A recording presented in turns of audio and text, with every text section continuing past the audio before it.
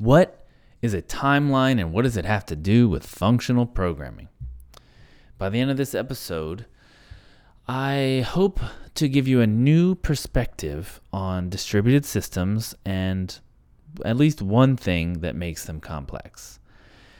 And also how functional programming can help reduce or manage that complexity. My name is Eric Normand, and I help people thrive with functional programming.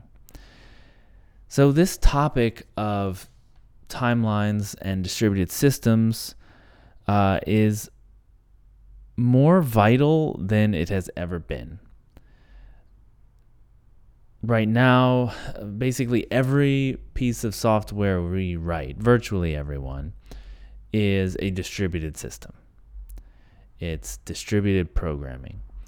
For programming on the web, we have a client and a server. Just automatically, by definition, it's a distributed system.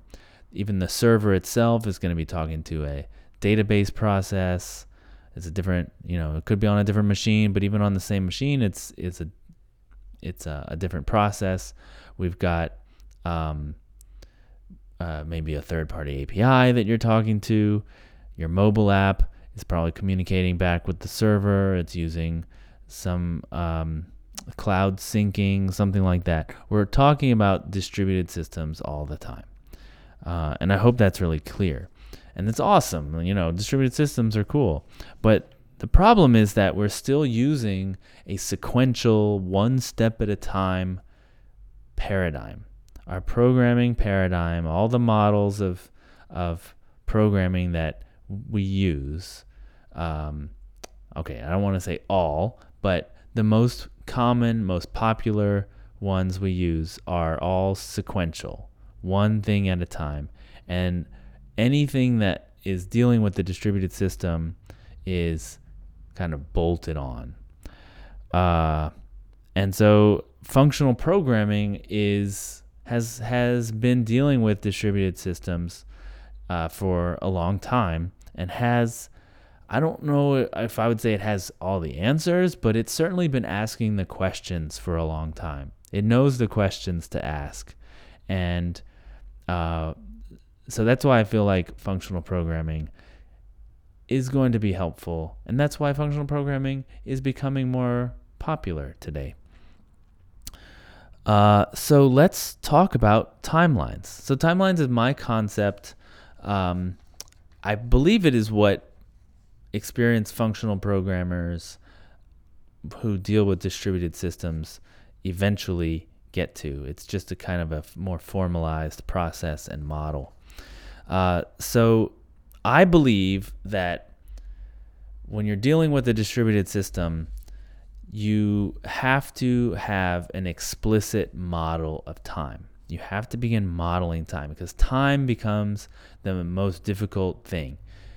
Because this computer's time, not like the clock, but this computer's time, meaning the order that things happen in, and that computer's time are different. They're different timelines. My stuff executes in order, your stuff executes in order, but when you run them at the same time, we don't know which ones are going to happen first between the two computers, right? So you have to actually model that your thing might happen before my thing happens, or my thing could happen before your thing happens. Are we going to get the same answer?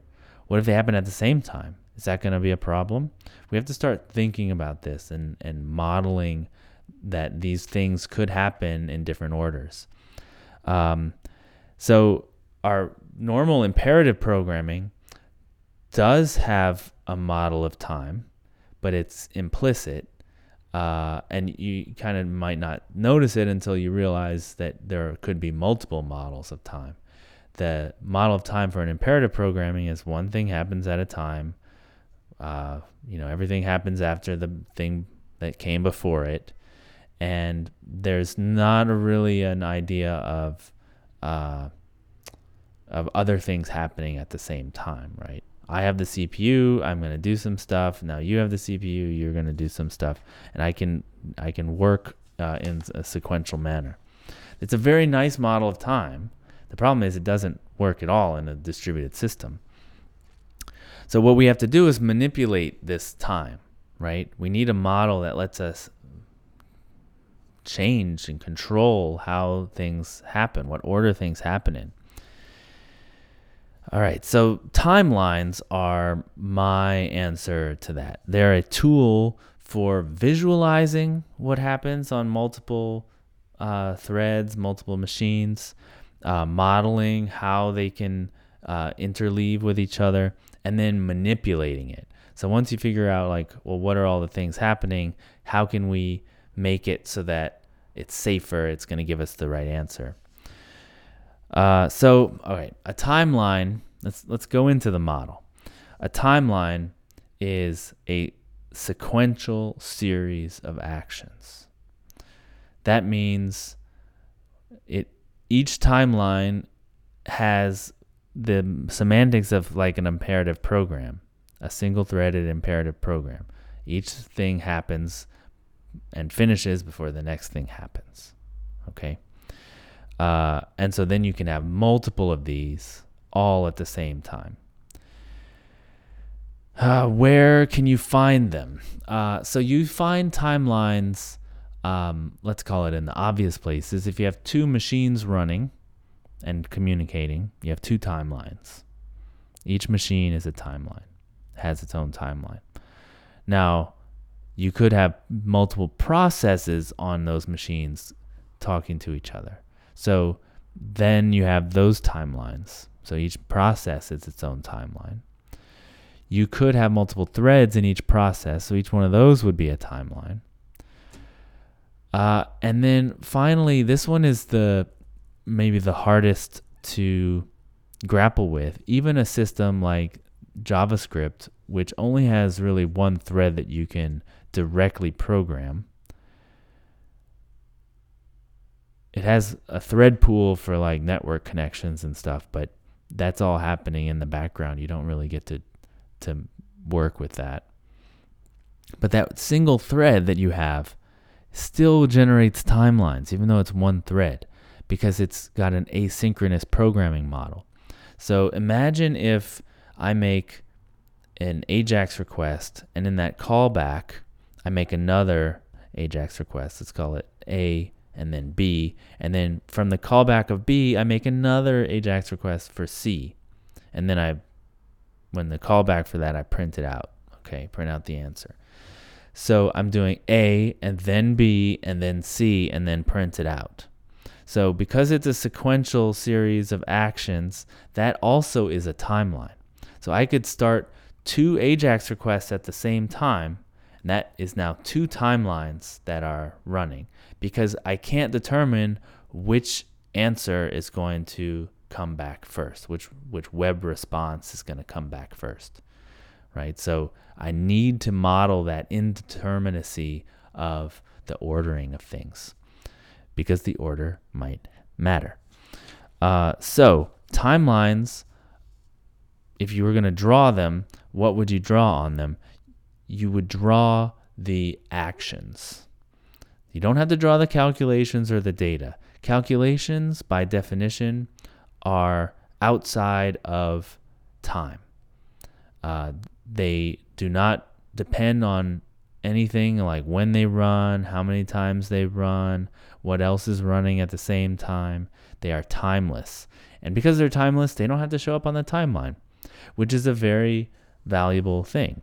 It means that all you have to deal with on the timelines are the actions. And as long as if you do more stuff, you push your code into calculations by removing all the, what functional programmers often call side effects, you avoid having to deal with the messiness of actions. So you I draw it like a line with boxes on it going down the paper, and each box is an action, and the lines form between the actions, and down is the flow of time, right, in the direction of flow of time. And so then when you have two timelines next to each other, they can interleave. The actions of each timeline can interleave, meaning all those lines between the boxes are allowed to stretch, right? So if I make an AJAX request, I can't control how long it's going to take for the response to come back. Could be fast, could be slow. The network could be really slow at that moment, or it could be really fast. And so the actions of sending and the action of receiving, they could be separated by a lot of time. So those lines in between the boxes, they can stretch out or they can compress. And when they stretch out, that means there's room for other actions to come in. Other actions not come into their timeline, but come in between them in wall clock time, right? If you could have some kind of master clock of when things are happening, another timeline's actions can slip in there, right? And so you really have to deal with, at any moment, all the possible interleavings, and there are a lot. Okay, it is a factorial in the equation for determining how many possible combinations there are.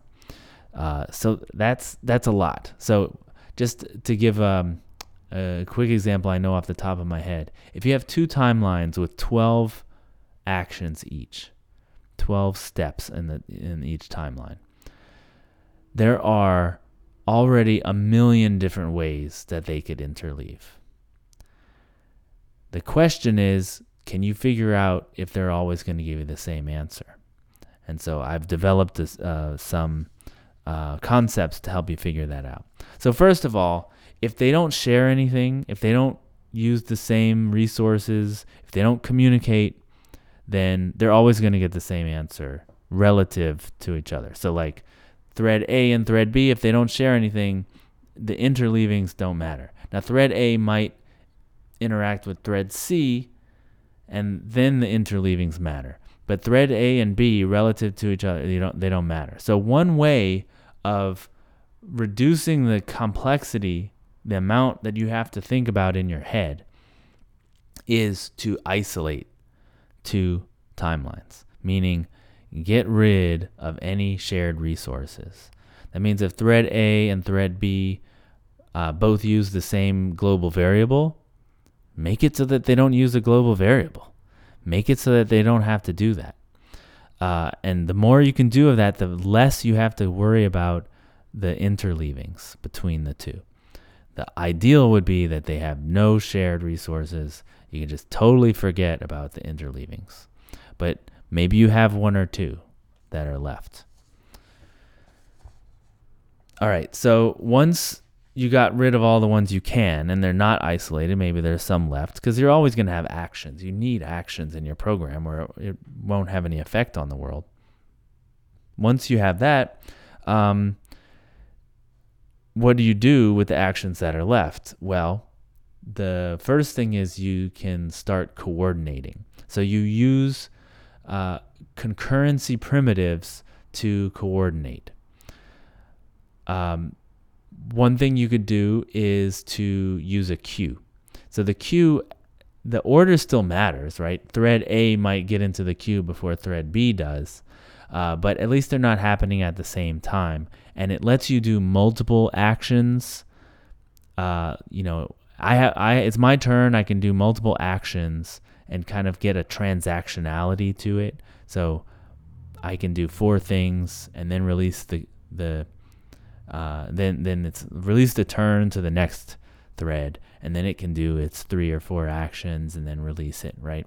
So that putting stuff in a queue is one way to coordinate different threads. Another thing to do is when you've got your timelines, you can start to shorten them, meaning I call it a cut. It's where you have like a checkpoint between the two threads. So imagine you are, I like to use simple examples. So like imagine you're counting a big pile of books, and you and your friend it's too many books for yourself. You want to get to lunch, so you invite a friend to come over and help you count the books. And so you have some books in one room and some books in another, so you're not coordinating between. So you don't know who's going to finish first. So you make like a little agreement before you start counting. You say, hey, look, when you're done, come into the living room, and whoever's done first will wait for the other, and then we'll go to lunch together, right? So you make like a little coordination between you. You don't know who's going to finish first, and you don't want to spend your whole time like asking, hey, are you done yet? Hey, are you done yet? Like, you just want to get the work done and then talk, but you don't know who's going to finish first. So this is a good way that both of them are going to, each person is going to wait for the other, right? So that's a way to coordinate. And what it lets you do is you can divide the timelines by what happens before the coordination point and what happens after the coordination point. So you're actually able to totally analyze them completely separately.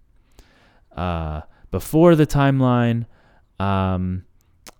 the books have not been counted, or they're partially counted. After the timeline, they're totally counted, right?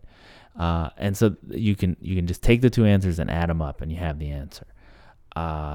This is something you can do with something like promise.all, right? It lets you wait for a whole bunch of promises. This is in the JavaScript world. If you're not familiar with it, it's okay. I just wanted to give a concrete coding example. You have promise.all. It will wait for all of the promises before continuing forward. And that's a way of cutting, to say, the stuff that happens before, there might be coordination I have to do, there might be other stuff I have to do, but I can deal with half the timeline at a time instead of the whole thing. Okay, so like, let's say you do put stuff in a queue, you're still going to have ordering problems, right? The time you get into the queue is going to determine the effect of your actions. So one other thing you can do is to make the actions not depend on order. And this is a thing that we call commutativity. We want to make it so that these two actions can happen, A first then B, or B first then A, and we guarantee we get the same result. Now, these things are very situation dependent, but there are a bunch of data structures that have commutative properties.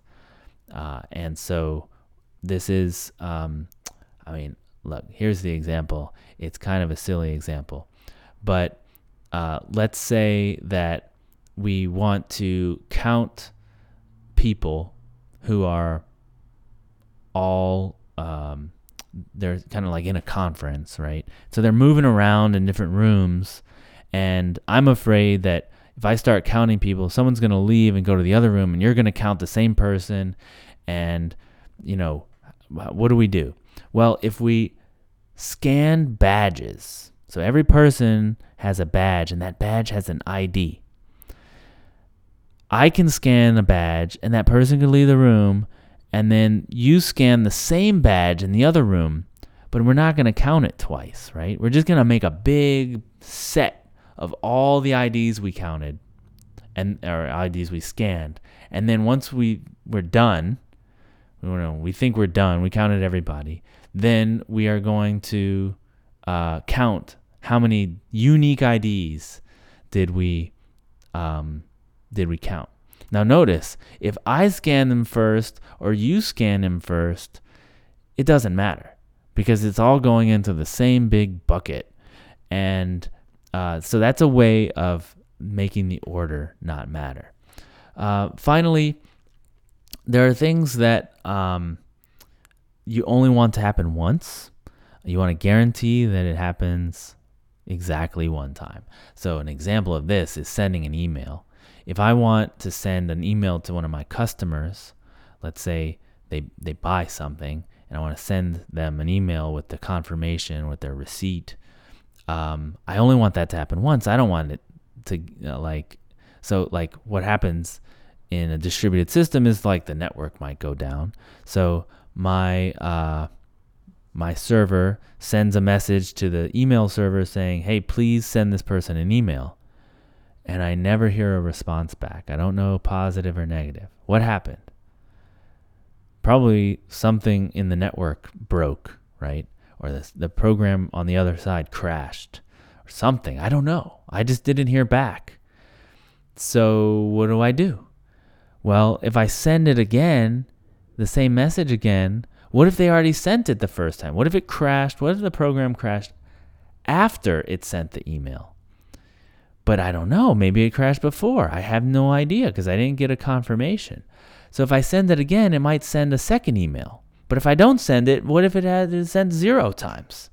Right? So from my perspective as this server, I'm in a bad place, right? So what you want to do is introduce idempotency, meaning I can send the same request twice. I can have the same action. I execute it twice, but it only has the effect once. So that lets me I could send it 100 times if I'm really paranoid that you're not going to send it, or that the network is so bad I need to keep retrying and retrying and retrying. But I'm sure that it'll eventually get through, right? So this is idempotence. It guarantees, it's a way of guaranteeing that something won't happen more than once. And so then that lets you avoid the 0 case. And, if the email server does come back up or whatever, I can keep sending the same request over and over. It only happens once. And so this is just another thing that we do as functional programmers. All right. I've gone on quite long with this timeline idea. I'm developing this as part of the book that I'm writing. And so there will be a much better introduction to this in that book.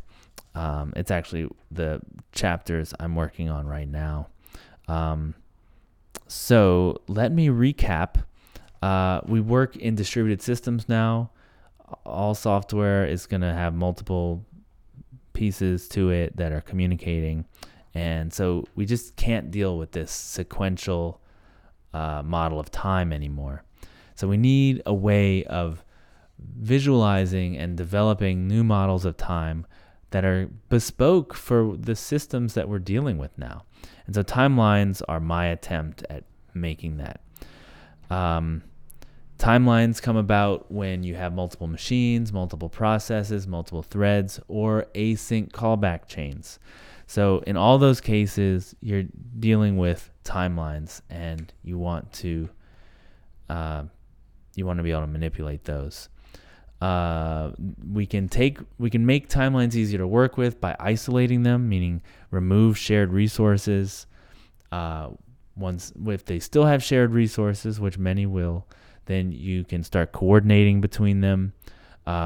Shorter timelines are easier to deal with than long timelines, so you want some way of being able to cut these timelines into pieces and deal with them at a smaller level.